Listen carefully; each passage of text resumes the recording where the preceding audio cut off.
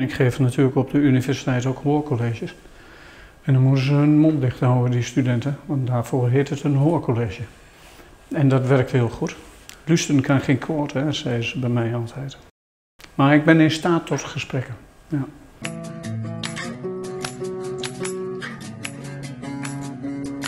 Wat is vrijheid? Welkom bij Studenten in Gesprek. Mijn naam is relativisme en vandaag heb ik bij mij te gast René ten Bos, filosoof, hoogleraar aan de Radboud Universiteit en natuurlijk Denker des Vaderlands van 2017 tot 2019.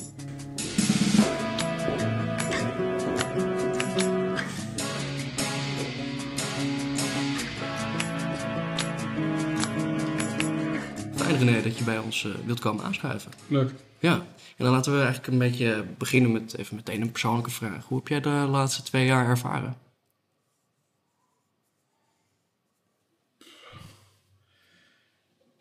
Ik verwacht natuurlijk veel vragen, maar zo'n persoonlijke vraag, die verwacht ik niet. Ja, het is een beetje absurd geweest.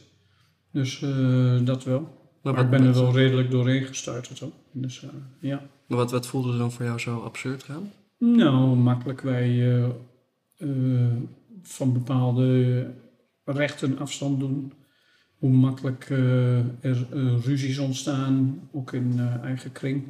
Als gevolg van alles wat er gebeurd is. Dus die hele omgang met mensen, die is op de een of andere manier enorm gepolariseerd. Dus polarisatie is een beetje de norm geworden ook? Nou, ik weet niet of dat een norm is geworden, maar wat je wel ziet heel sterk is je merkt bijvoorbeeld dat kinderen ergens niet meer welkom zijn.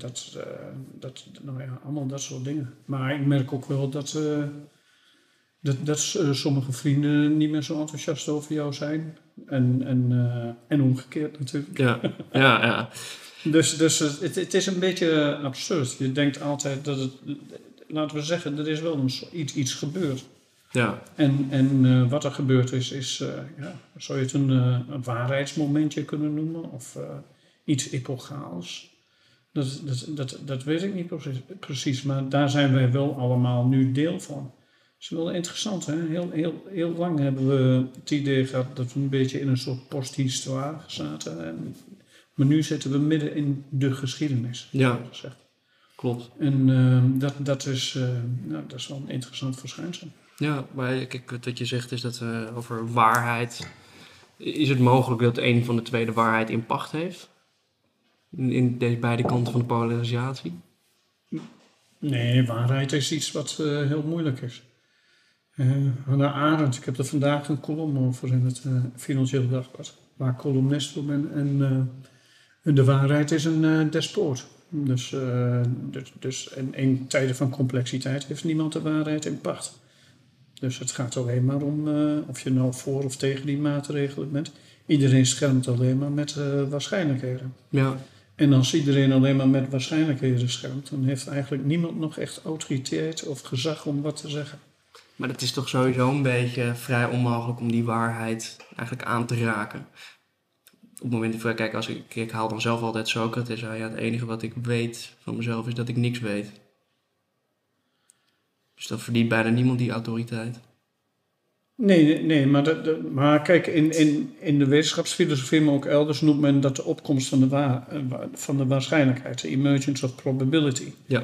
Dus het idee dat wetenschappen echte waarheid brengen, dat is langzamerhand wel van de baan. Ja, natuurlijk, je hebt nog steeds wiskunde en het is waar dat op dit moment de zon schijnt in Amsterdam. Dus je hoeft aan bepaalde dingen, daar hoef je niet aan te twijfelen. Ja. Maar als het gaat om dingen die verband houden met bijvoorbeeld die coronacrisis of met klimaatopwarming, praat men doorgaans alleen maar in termen van waarschijnlijkheden. Ja. Dus bijvoorbeeld die IPCC, die redeneert alleen maar in gradaties van waarschijnlijkheid. Het is extremely likely en het is extremely unlikely en dan alles wat daartussenin hangt. Als je kijkt naar de manier waarop het RIVM gecommuniceerd heeft, zie je dus ook dat het alleen maar waarschijnlijkheden zijn. Dus je moet beleid maken op basis van waarschijnlijkheidsberekeningen. Ja, maar dan heeft bijna elk woord inhoudelijk geen betekenis meer. Nee, dat kun je alleen maar zeggen als je denkt dat betekenissen helemaal vastgelegen liggen en in beton gegoten zijn. Ja. Maar betekenissen zijn natuurlijk betekenissen, laat ik het iets anders formuleren, maar betekenis is natuurlijk altijd iets wat lekt, wat woorden krijgen op een gegeven moment een andere betekenis. En dat is iets heel interessants. Ja, maar bijvoorbeeld dingen als socialisme en liberalisme, die woorden zijn, nou, laat ik zo zeggen, in de laatste 2 jaar misschien wel omgedraaid. Dat de meer socialistische, nou, de liberale partijen, die gaan nu best wel wat socialistische dingen naar voren brengen. Ja. Zoals iedereen is gelijk en we moeten allemaal, we hebben deze rechten en daar moeten we ons allemaal aan houden. En daar moeten we ons ook, die verdienen wij die rechten. En bijvoorbeeld juist meer de socialisten waar die voor staan, die zeggen van nou ja, die rechten kunnen wel opgegeven worden wanneer we in nood zijn. En die doen er niet echt heel erg toe op het moment dat er een crisis is. Maar kun je bijvoorbeeld zeggen dat er nog socialisten zijn?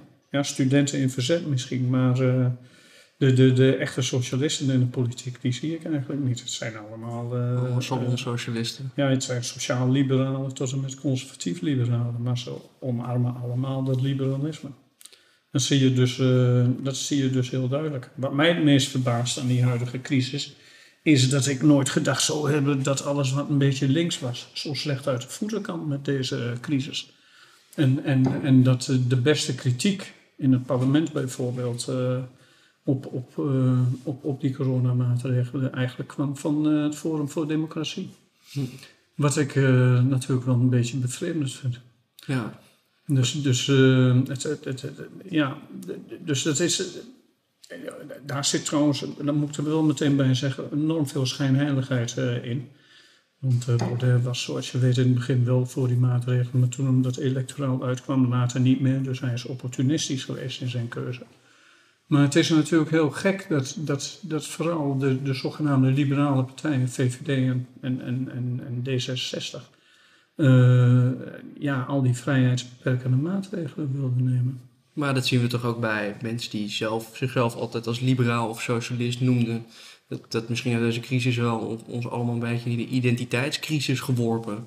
Heb je dat zelf ook gemerkt? Ik ben al veel langer politiek dakloos. Dus ik weet het niet zo goed. Dus wat ik wel merk, ik denk dat het een beetje, maar dan ga je een beetje marxistisch redeneren. Dat is dat partijen hun band met wat ze ooit nog eens noemden de onderbouw, dus de concrete materiële omstandigheden waarin mensenleven eigenlijk al lang kwijt zijn. En gaat het om allerlei andere dingen, om het perfectioneren van het leven, om het maakbaar maken van het leven, om het allemaal zo goed mogelijk te regelen, wat zoveel wil zeggen als sluit het onverwachte zo sterk mogelijk uit. Ja. Dus daar centreert wel veel van mijn denken op. Hè. Ik heb natuurlijk een paar jaar geleden een boek geschreven dat heet Volk in de grot. Dus ik ben iemand ook van het volk. Een Twentse textielarbeiderszoon. En waar ik mij veel zorgen over maak is dat ze dat volk zo treiteren. Ze mogen geen sigaretjes meer roken, ze mogen geen bier meer drinken, ze mogen geen kabiet meer afschieten of afsteken. Ze mogen heel veel van die dingen, geen paasvuur meer en al dat soort gedoe. En straks mogen ze hun honden ook nog niet laten schijten op de Veluwe. Ja. In verband met stikstof. Je krijgt dan op een gegeven moment begrijpelijk verzet. Ja, maar ik snap dan zelf niet helemaal waar dat vandaan komt. Is dat omdat er een bepaalde angst heerst voor de toekomst? Is er een angst voor het nu? Wat denk jij? Je bedoelt, de vraag begrijp ik niet precies. Want ik bedoel meer van, kijk, dat we zijn heel erg bereid blijkbaar als samenleving om al onze vrijheid in te leveren voor veiligheid. Dat we veilig zijn van het klimaat, dat we veilig zijn van de toekomst. En ik vraag me toch af, is dat vanuit angst? Of is dat omdat het uit gemak is? Dat is het gevolg van het feit dat we een samenleving hebben waarin veruit de meeste mensen redelijk wel-te-do zijn. En mensen die redelijk wel-te-do zijn, die willen gewoon niet kwijt wat ze hebben verworven. Dus is daar een angst. Als je kijkt naar bijvoorbeeld de appreciatie van bepaalde waarden, die er zijn, dan zie je dus dat de verschuiving van waarden onder de Europese burgers, daar wordt echt onderzoek naar gedaan, in de loop der tijd heel erg veranderd is. Dus waar je bijvoorbeeld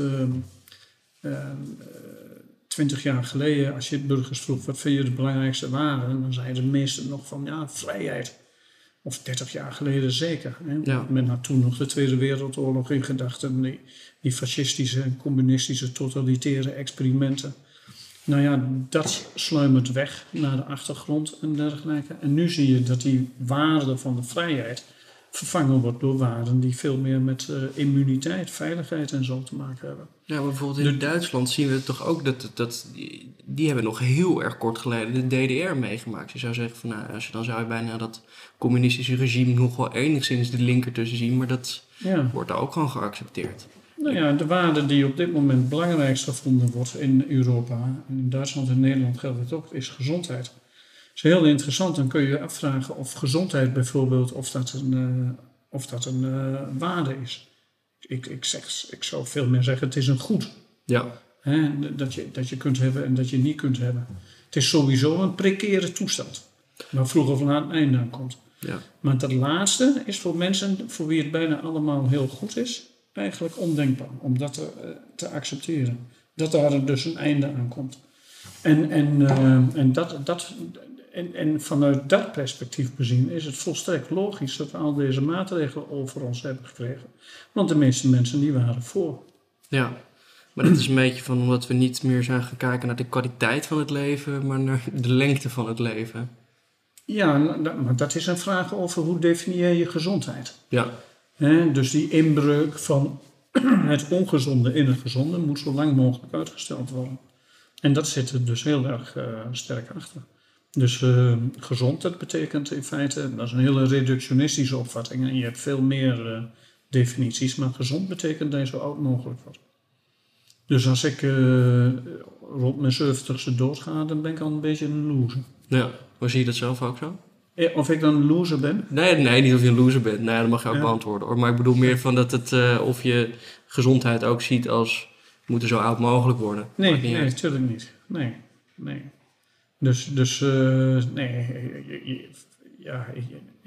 Als het inderdaad een precaire toestand is die constant bedreigd kan worden, dan betekent dat dus ook dat gezondheid zomaar van het ene moment op het andere gewoon afgelopen kan zijn. Ja. Dat maken mensen in mijn omgeving, net zoals mensen in jouw omgeving, wel eens mee. Ja. Nou, en dan moet je weer op een andere manier door. En wat vind jij bijvoorbeeld van, nou, kijk, als ik nu ben, zit nu al 2 jaar in een precaire toestand. En dat, wat ik me heel graag afvraag is, heb jij het gevoel dat mensen er echt zijn er een beetje aan gaan wennen? En daardoor dat ze bijna een soort Stockholm-syndroom hebben naar dat virus. Van, de maatregelen gaan eraf. Oh, dat is fijn, maar er moeten nog wel maatregelen een beetje blijven, want anders voel ik me dus onzeker. Ik heb zelf heel erg die angst voor, is het nou angst of is het zo'n soort Stockholm-gevangenissyndroom? Ik weet niet wat, ik kan het niet duiden. Heb jij hoe is dit zo gekomen? Ja, mensen gaan zich hechten aan maatregelen.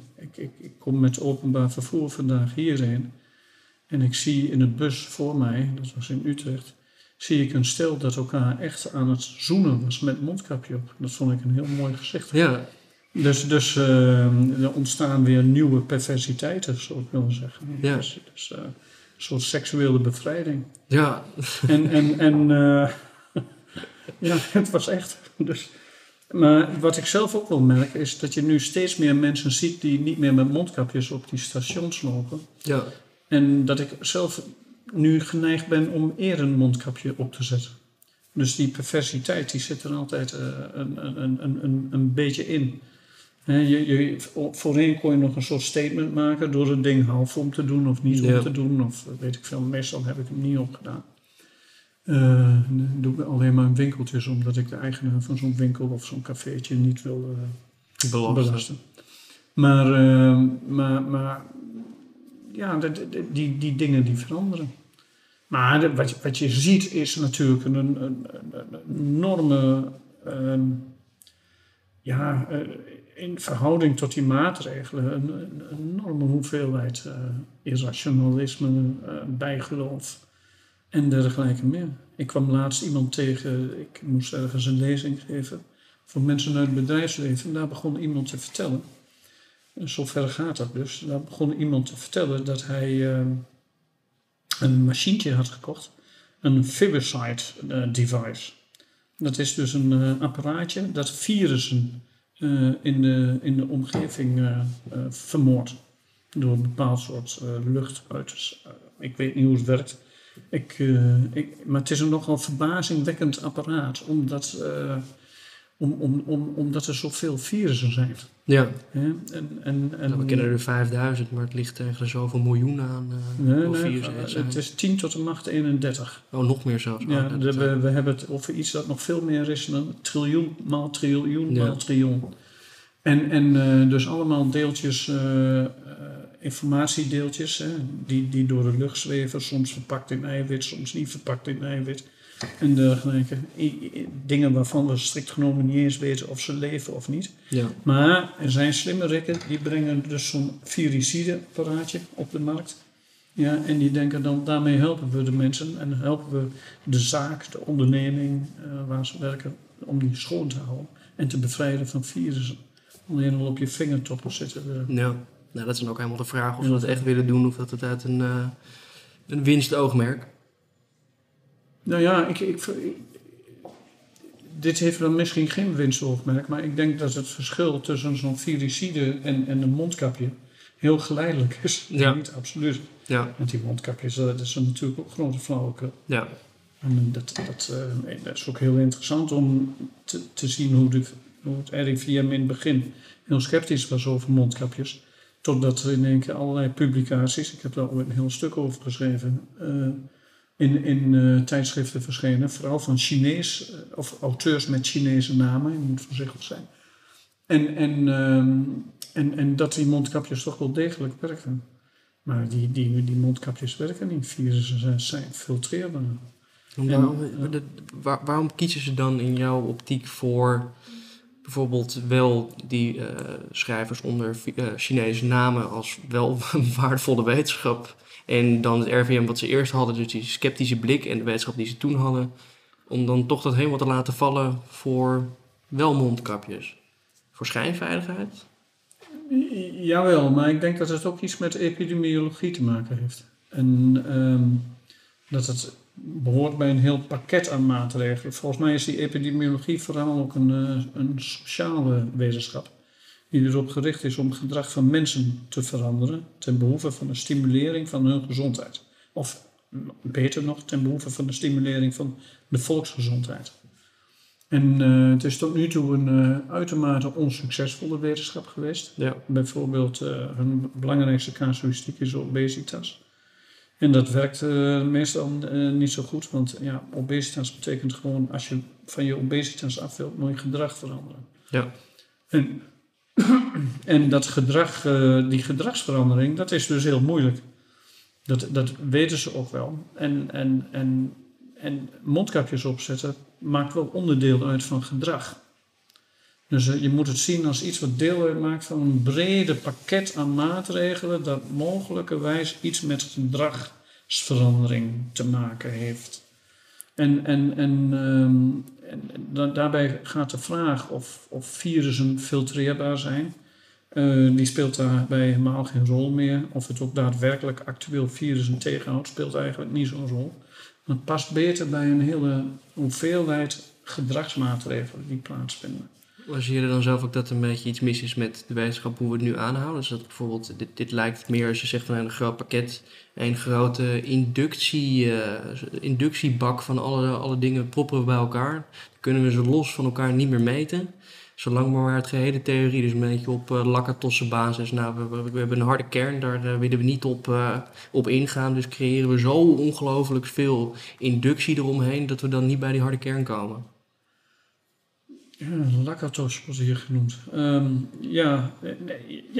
Dat is een soort heuristische kern in termen van Lakatosse. En dat betekent dus gewoon dat alles kritiek die daarop en die blijft buiten boord. Ja. Je immuniseert je verhaal en gaat er gewoon vanuit. Het moet komen van gedragsverandering.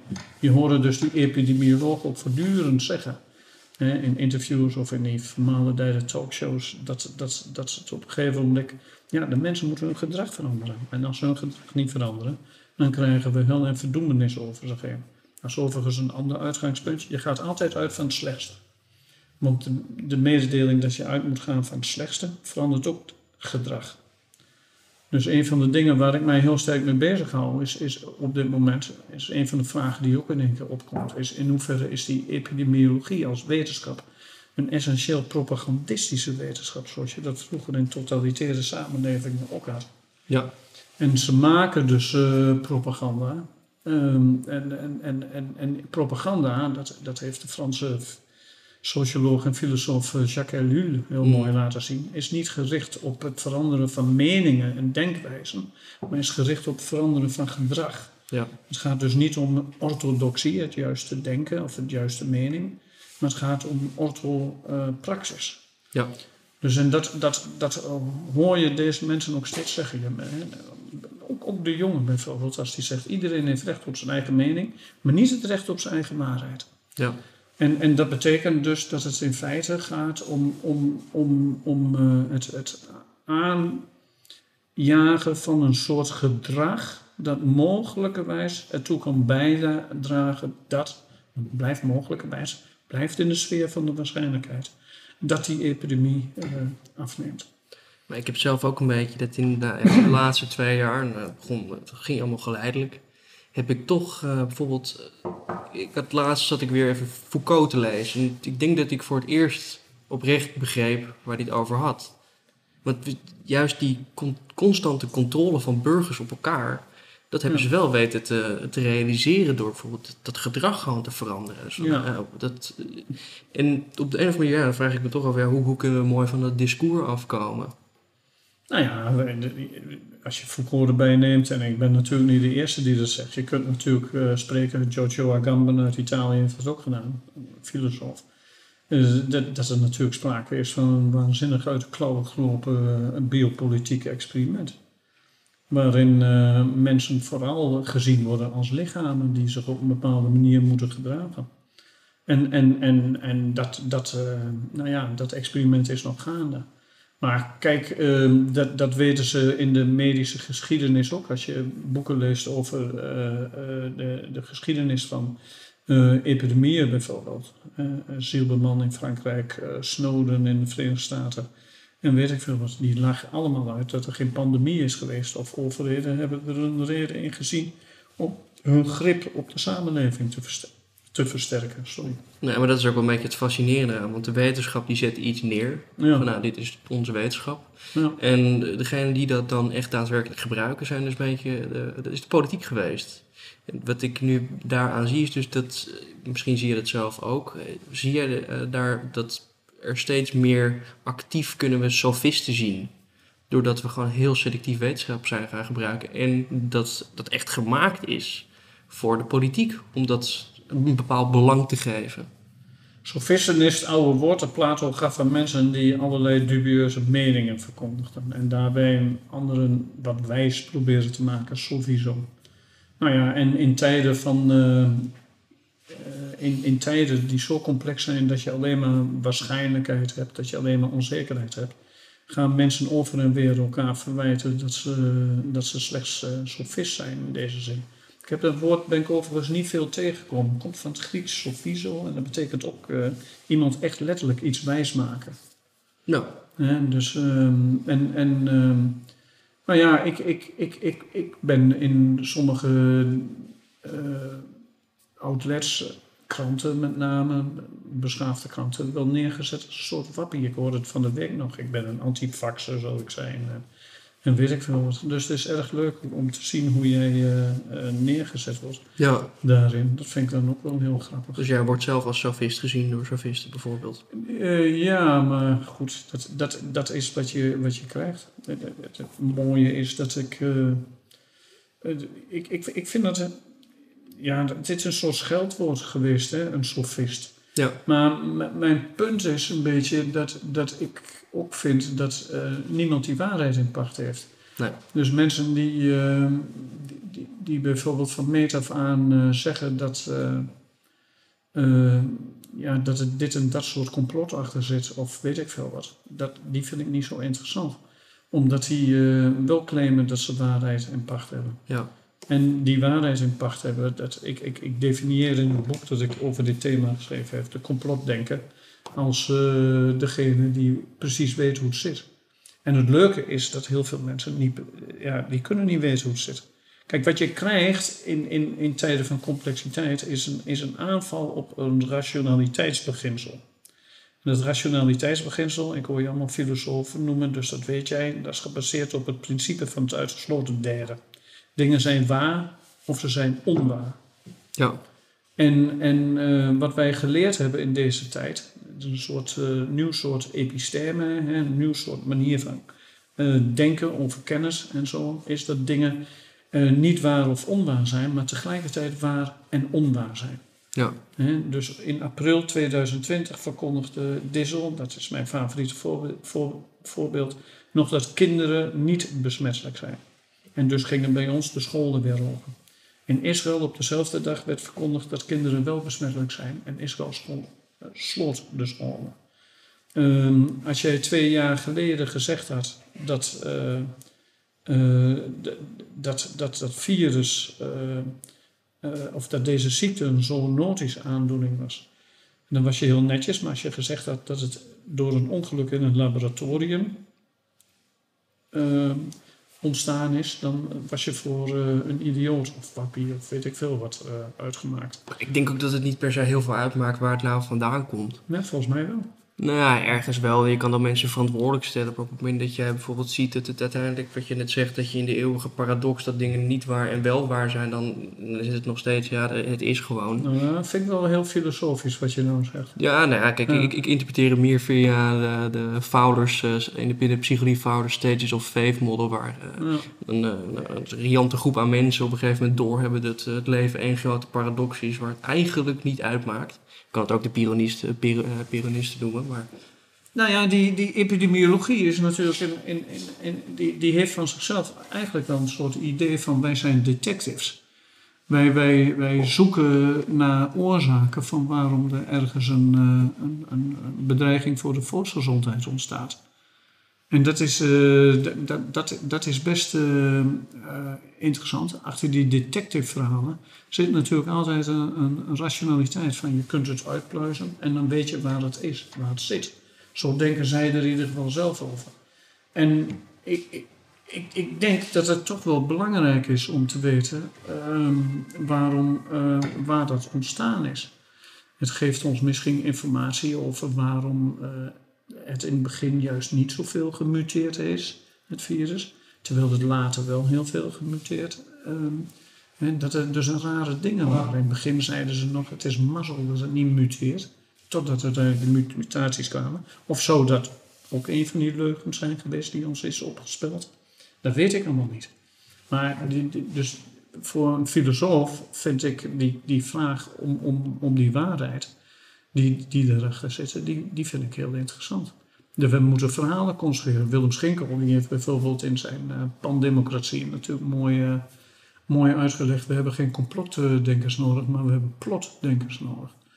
En dat is een opmerking die ik precies begrijp. Ja.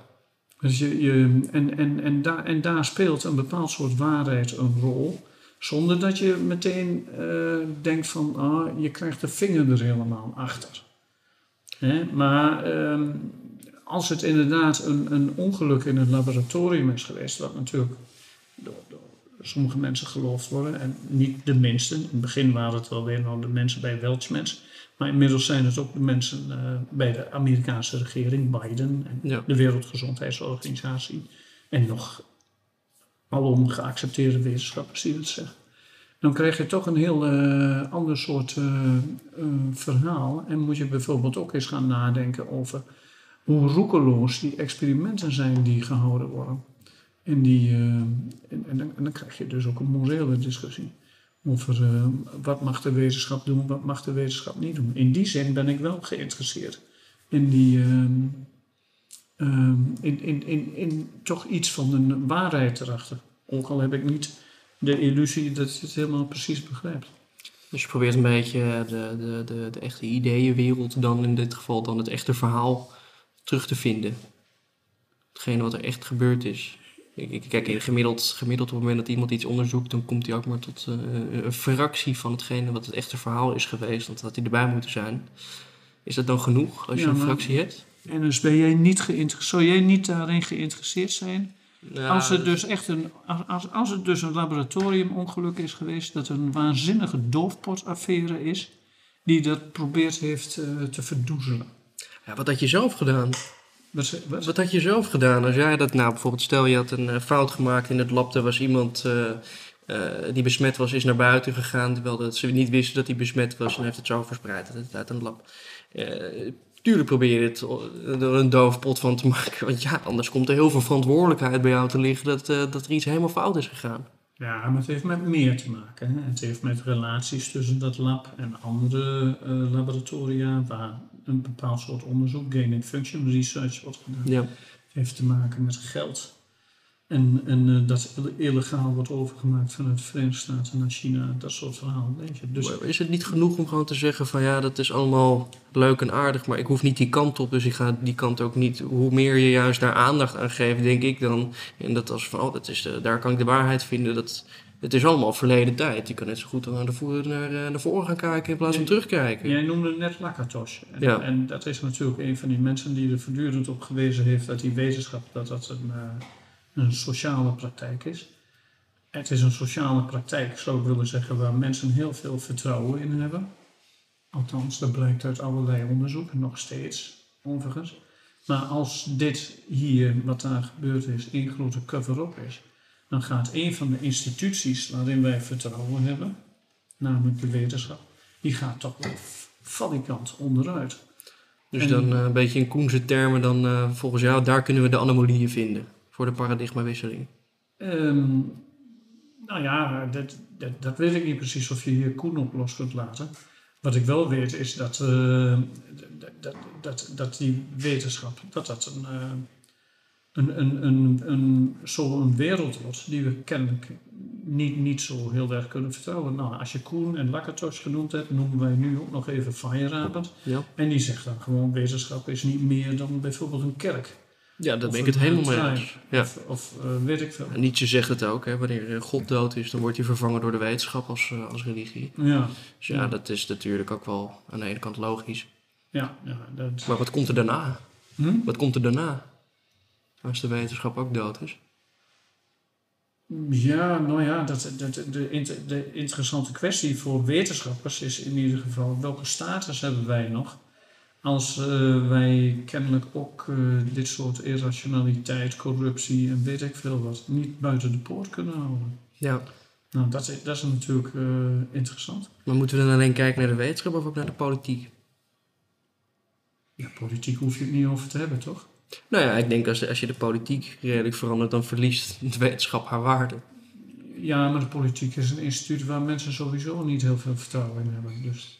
Nee, dus ja, dat is al, het balletje is al aan het rollen op dat verrotte systeem daar is al redelijk duidelijk. Het is zichtbaar. Dus ik denk van nou, als je die nu meteen helemaal afhakt, nou, dan heeft degene die de waarde geeft aan de wetenschap en waarom het interessant is, die vervalt dan ook. Ik vraag me af, waar liggen de wortels van de boom? Kijken we nu naar de blaadjes als we naar de wetenschap gaan kijken? Waar liggen de wortels? Waar moeten we naar gaan kijken om het te veranderen? Ja, dat weet ik niet. Ik denk dat heel veel van die wetenschappers dat die een heel naïef zelfbeeld hebben. Dus ik zie mevrouw Koopmans nog zo lopen daar in China toen ze naar Wuhan op bezoek ging. En dan later ook in interviews vertelt dat ze eigenlijk het liefst een beetje erbuiten gaat staan en een beetje de afstandelijke blik van de wetenschap en dergelijke heeft. Terwijl ze niet begrijpt hoezeer alles wat ze doet doordrongen is met politiek, met macht en weet ik veel wat. Misschien begrijpt ze dat wel, maar deze in ieder geval net alsof ze dat niet begrijpt. Ja. Maar je ziet het ook bijvoorbeeld bij Maarten Keulemans, de man die allemaal die brave dingetjes opschrijft in de Volkskrant, die ook een hele naïeve positivistische opvatting van die wetenschap heeft. En wat wij dus merken bij die wetenschap is dat er toch af en toe wel wat rare dingen in gebeuren. Dus belangenverstrengelingen, aandelen bij Pfizer van deze of geen. Ja. En dat maakt ze, wat mij betreft, niet meteen corrupt. Maar dat laat wel zien dat het al lang niet meer die hele zuivere ivoren toren is waarvoor ze zichzelf heel graag af en toe houden. Ja. En bij politiek, politiek is dat sowieso al het geval. Nee, maar als jij bijvoorbeeld tegen een wetenschapper zou zeggen van ja, alles wat jullie zeggen dat dit nu dus wat we nu hebben, de wetenschap is waar. En als je dan tegen hen zegt van ja, nou ja, 10 jaar geleden was de wetenschap ook waar. Dus alles wat hiervoor ooit waar was, is nu niet meer waar. En hetgene wat dus nu waar is binnenkort dus ook niet meer waar. Dat trekt denk ik een wetenschapper niet. Want dan komt hij ook in een existentiële crisis waardoor alles wat hij doet binnenkort dus niet meer waar is. Oké. Ja, zou die een existentiële crisis? Dan komt de wetenschap waarschijnlijk. Dan is het een rudimentair orgaan geworden.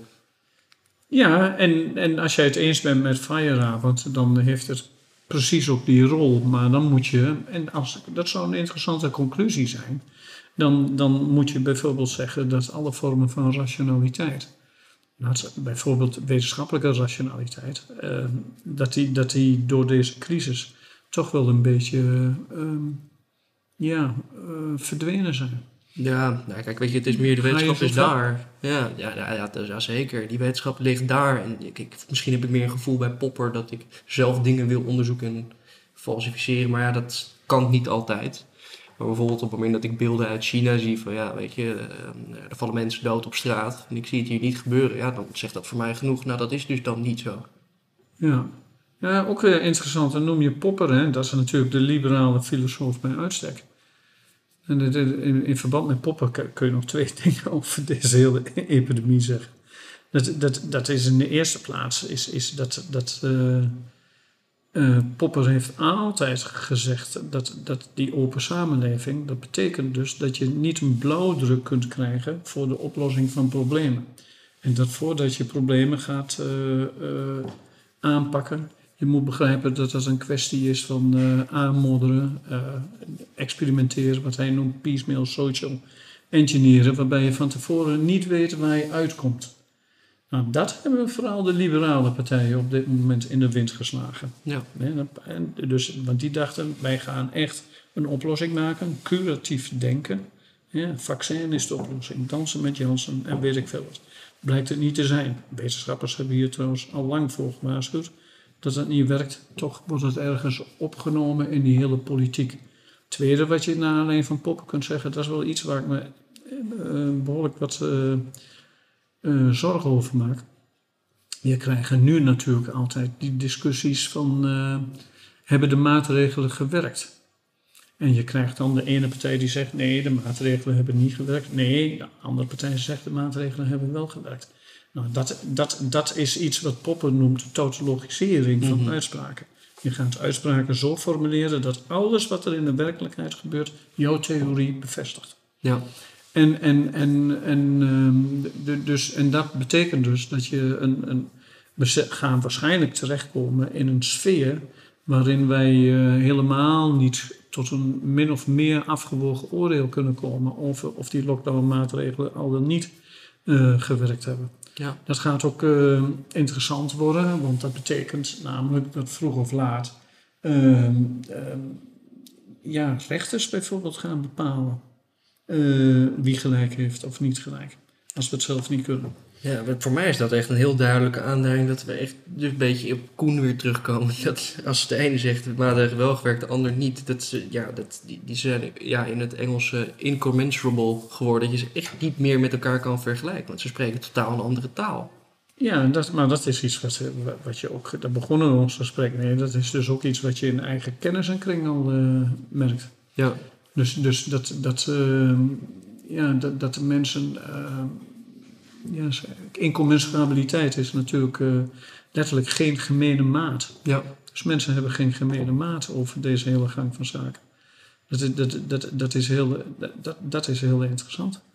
Dus de een die ziet het zo, de ander ziet het zo. En dan ben je overgeleverd aan een soort rukzichtloos, genadeloos relativisme.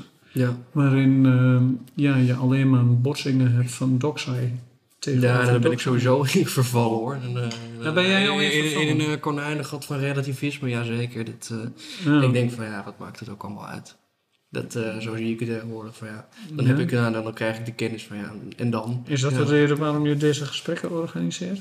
Nou, om dan misschien mezelf weer enig minder relativisme te geven. Dat weet ik. Het is misschien mijn eigen tegenwerking om dat te zoeken. Okay. Maar bijvoorbeeld, wat ik wel heel interessant vind, dus ik weet niet of je noemde net Fireavond al. Wil je zo ver gaan dat je bijvoorbeeld politiek ook religie wil noemen? Ja, kijk, alles hangt af van definities hier. Maar dat er religiositeit in politiek zit, is heel duidelijk. Maar dat is geen kritiek op de politiek en ook niet op de wetenschap. Want ik vind, dan gaan we nog een graadje verder in het relativeren van dingen. Ik vind het religieuze wel heel interessant en heel leuk. Ja. Waarom bijvoorbeeld? Omdat het bijvoorbeeld vooral in religieuze gebieden zijn waar mensen zo tegen deze maatregelen zijn. Ja, iemand vertelde jij. Ik ben niet religieus, maar ik studeer religiewetenschap. Dus misschien ben ik daar nog een beetje heel erg sceptisch over alles geworden. Maar iemand vertelde mij, ik weet even niet meer wie, maar die zei van als je kijkt naar geologische plekken op de kaart. Ja. Bijvoorbeeld, neem even Ierland en Noord-Ierland. Dan doen ze het allebei. Wat de ander doet, doen wij niet. Want daar zitten we altijd over op een conflictgebied. Dus als die zich laat vaccineren of een QR-code heeft, dan doen wij dat dus niet. Ja. En waar bijvoorbeeld in het zuiden van het land, in de Bijbelbelt, zit het op de grens met bijvoorbeeld het protestantisme of katholicisme. Dus het is iets historisch gezien. Ik had het nog nooit gehoord. Ik dacht, dat is helemaal niet zo gek. Dat kan nog wel ergens kloppen.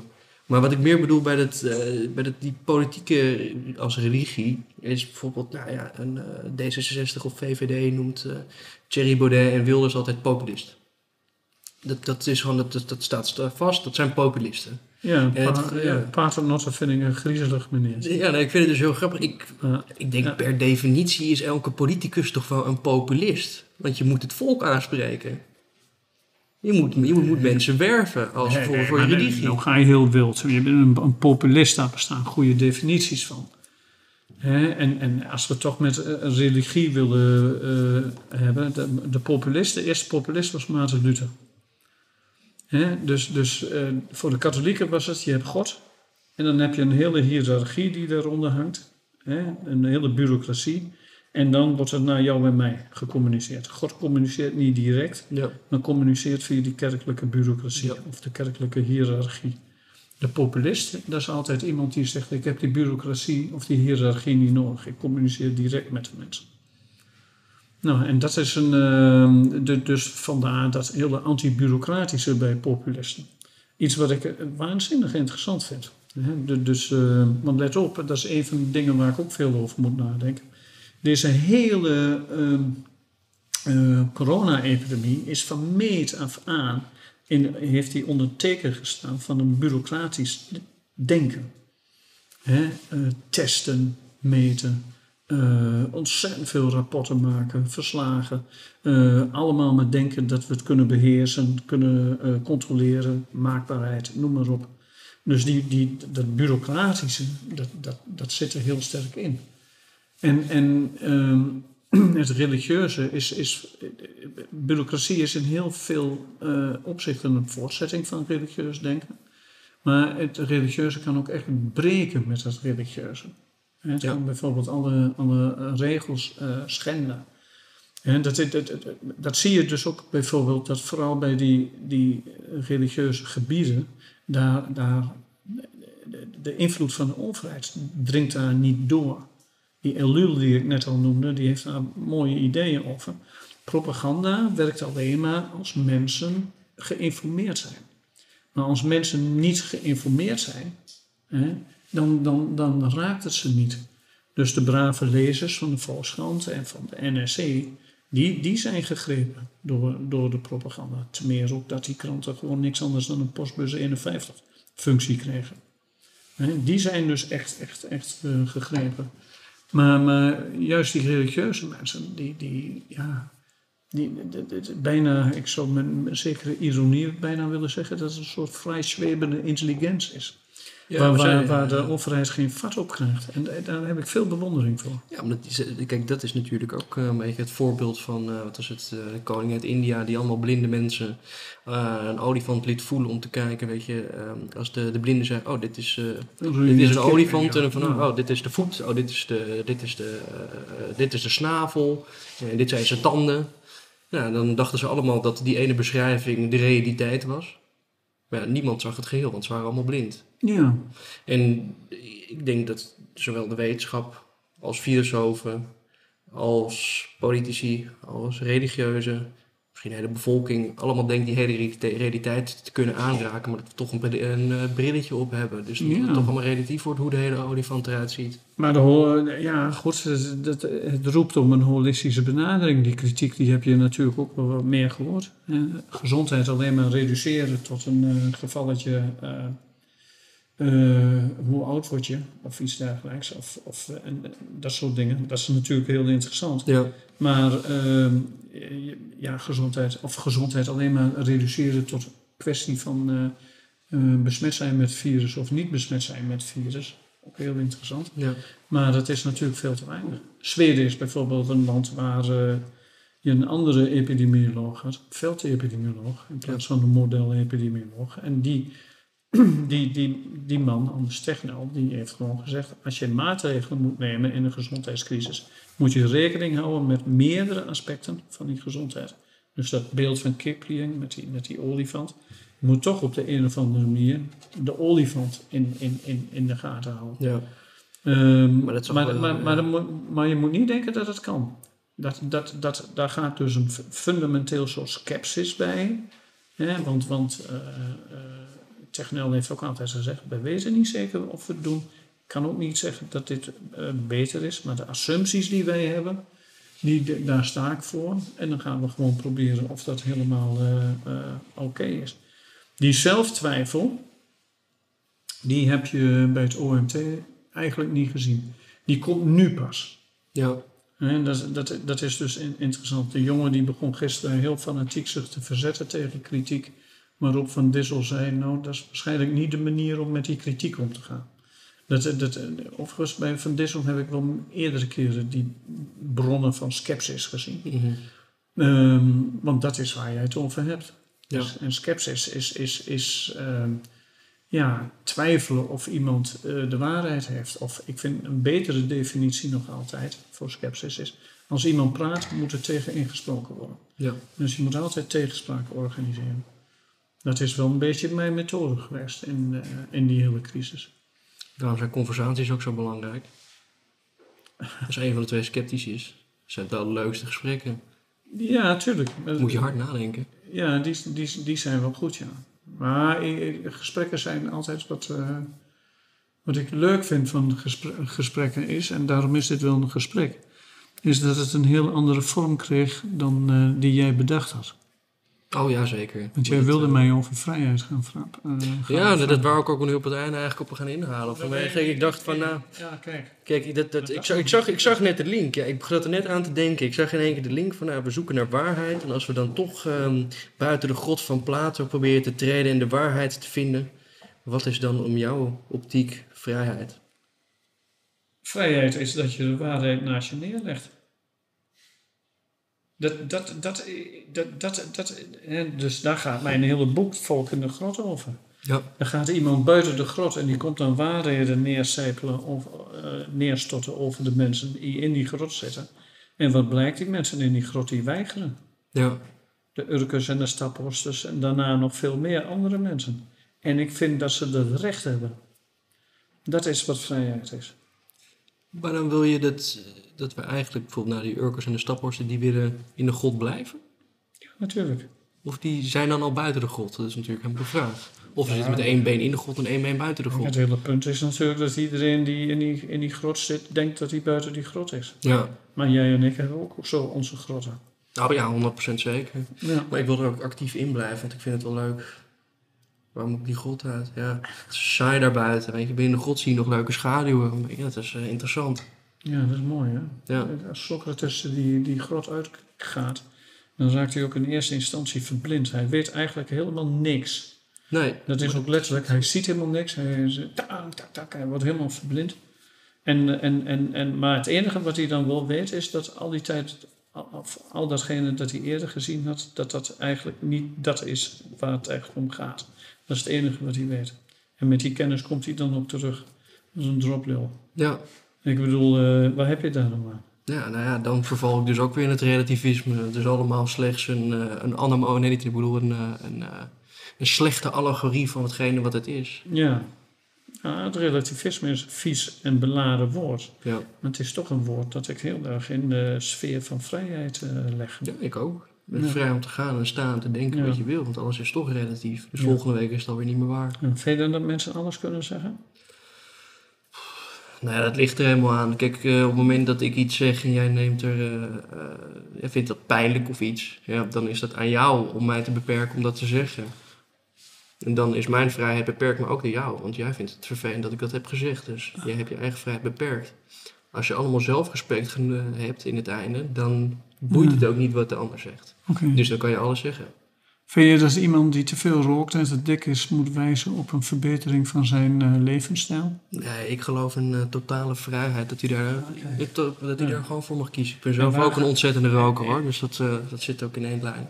Ah, kijk, ja. Waar gaat dat over in onverschilligheid? Onverschilligheid, hoe bedoel je? Nou ja, god, maakt mij niet uit wat je doet. Zoek het maar uit. Dat is toch een vorm van onverschilligheid. Ja, nou kijk, uiteindelijk op het moment dat iedereen onverschillig is, dan doet hij ook precies hetgene wat hij leuk vindt. Dus dat vult elkaar ook weer op. Ja. Dan gaan we niet dingen doen die we niet per se niet willen doen. Je bent geen liberaal, maar een libertijn. Ja. In deze zin. Ja, of weer een collectivist. Het is mooi bekijkt. Hè? Dat iedereen collectief zijn eigen ding doet. Een tikje anarchistisch, probeer je te plaatsen. Hoor. Dus heel goed. Ja, nee, maar kijk, ik snap dat ook wel, omdat ik daar heel erg mee sympathiseer. En dat is al wat ik eerder zei. Wij zijn wat ze dan tegenwoordig de elite noemen, of liever gezegd de mensen die verantwoordelijk zijn voor de epistemisering van de samenleving. Namelijk dat je een hele samenleving moet runnen op basis van kennis, hè, episteme. Ja. Dat alle beslissingen die we nemen alleen maar gebaseerd moeten zijn op waarheidsvinding, op expertise, op beslissingen. Dat is buitengewoon vervelend en dat doet echt een hele grote inbreuk op het leven van mensen. Nou, ik denk dat ze aan de kant op zijn geslagen waar bijvoorbeeld de meest existentiële vraag is in de samenleving mezelf neerzet. Is het de vraag, doe ik iets voor een beloning of doe ik iets omdat ik het leuk vind? En het meeste waar het nu naar neigt in het doorgeslagen kapitalisme, dat we het allemaal voor een beloning willen doen. Dat vind ik heel zonde. Ja, dat is een qui bono, hè? Dat is altijd de grote vraag. Mm-hmm. Wie profiteert ervan? Maar ja, tegelijkertijd heb je dat gevoel niet ook. Dat is een van die verdraaiingen die ik nou de laatste 2 jaar meemaak. Hè. Ik sta altijd behoorlijk kritisch. Hoewel ik niet eens een radicaal denker ben, zo zie ik me niet, maar ten opzichte van het kapitalisme. Ik vind kapitalisme wel een probleem. Ja. Maar ik heb nu toch af en toe het gevoel gekregen dat ik de vrijheden waarmee dat kapitalisme in ieder geval in bepaalde delen van de wereld, ik zeg het heel voorzichtig, komt, dat ik die zelfs tegen de kapitalisten moest gaan verdedigen. Ja, nou, maar dat komt door waar we het mee begonnen, dat bepaalde termen andere betekenissen hebben gekregen. Dus iets als kapitalisme, kijk, als je kijkt naar de geschiedenis, iets als communisme komt het dichtst bij democratie. Het volk bepaalt met elkaar hoe we het gaan regelen. Maar kapitalisme klinkt eerder bijna uiteindelijk als je het lang neemt tot een dictatuur waar één iemand alles bezit. Ja. En toch op de een of andere manier komt het kapitalisme met vrijheden en communisme zoals we het hebben gezien weer niet. Ja, dan heb je grote thema's. Hè? Ik las net een boek van een Oostenrijkse socioloog, Alexander Bochnacht, heet hij, die dus beweert dat het kapitalisme eigenlijk verschuift naar een epistocratie. Dus de mensen die het weten en kennen, die zijn nu de baas. En dat is, dat vind ik een vrij plausibele theorie. Het blijkt dus ook dat je dus, als het gaat om de kennis en wetenschap, dat het daar eigenlijk veel meer om draait. Hè? En dan bijvoorbeeld om winst of geld of weet ik veel wat. Dus de macht, die zit hem niet zozeer in de ordinaire opvatting van kapitaal, geld. Maar die zit hem veel meer in kennis. Het is een soort uitwas van wat men wel eens de kennismaatschappij heeft genoemd. Die niemand ooit bedacht heeft. En ik begin dus steeds meer sympathie te krijgen voor al die mensen die kennis verwerpen. Ja, maar bijvoorbeeld dan als laatste vraag hoor. Als ik dan eventjes het geheel waar we het nu over hebben gehad, eventjes in één vraag probeer te trekken. Zie jij dan een mogelijkheid dat de mensen die dus alle kennis verwerpen en misschien dus ook niet toegankelijk zijn voor geld, macht of wat dan ook, is aristocratie een reële optie? Dat Aristoi zou zijn. Die weet je, dat zijn allemaal Jezusfiguren ongeveer. Die lichaam en geest hebben losgekoppeld van elkaar. En die zeggen gewoon van, ik ben niet beïnvloedbaar. Dus ik heb geen baat bij het leiden van de samenleving. Dus ik doe het gewoon omdat ik dat de meest pure waarde vind hebben. Je hebt mijn echtgenote die heeft een tijd in Colorado gewoond, in de stad Boulder. En dus daar ben ik ook eens een keer geweest. En dat ligt vlak bij de stad Denver. En dat is echt een democratische stad, platteland van Colorado, dat is allemaal republikeins. Maar als je daar die Rocky Mountains in gaat vanuit Boulder, dus echt de bergen inrijdt, dan kom je in allerlei hele kleine dorpen, nederzettingen en weet ik veel wat, waar het 's winters min 25 graden is. En dan wonen hele andere mensen die zich helemaal niet meer interesseren in politiek, in federale overheden, in democratie, in republiek, dus die partijen die daarbij horen. Dus je hebt een steeds grotere groep van mensen die eigenlijk helemaal niet meer geraakt worden door wat zeg maar de politiek hen nog zo wilde brengen. Ik denk dat een ontwikkeling zal gaan zijn in het zogenaamde Vrije Westen die steeds meer gaat zien. Namelijk dat mensen überhaupt niet meer geraakt worden door wat politiek gaat doen, gaat zeggen. Dus in die zin zou Urk of Staphorst of zoiets nog wel eens het paradigma van toekomstige politiek kunnen zijn. Dus het is mogelijk, de volonté générale, zoals Rousseau zegt. Ja, heel generaal is dit nog lang niet, maar je krijgt wel steeds meer grote groepen die gewoon bijna een intuïtief verzet tegen iedere vorm van politiek, iedere vorm van medische dweepzucht en dergelijke krijgen. En zeggen van, laat me zitten, ik geef mijn portie maar aan fikkie. Ja. Ik zoek het zelf wel uit. Zoals Ramses Shaffi zegt, laat me mijn eigen gang maar gaan. Ja. Nou, dat is een mooi punt om te eindigen. Ik wil je ontzettend bedanken. Graag gedaan. En dan richt ik me nog even tot de kijker. Heeft u dit nou een leuke aflevering gevonden en wilt u hier meer van zien? Steun ons dan via een donatie. Dat helpt ons om weer verder te gaan, want we zijn totaal afhankelijk van uw donaties. En ik hoor ook al denken, zijn wij een winstoogmerk? Nee, dat zijn we niet, want we zijn een stichting. Dus alles wat erin komt, moet er ook weer uit. Alvast bedankt. Ja, was wel leuk. Het meanderde. En dat is de bedoeling van het gesprek. Meestal ben je niet zo geïnteresseerd in de interviewers. Dit keer was ik een interessante interview. Dus ik kreeg die vragen terug. Ik heb deze laatste tijd heel veel over wat verzet is. Maar dat dit soort verzet vooral in bestaat dat je eigenlijk helemaal niet er tegen ingaat. Maar dat je je gewoon helemaal aan onttrekt. Dat je weigert nog met die logica mee te doen. Interessant.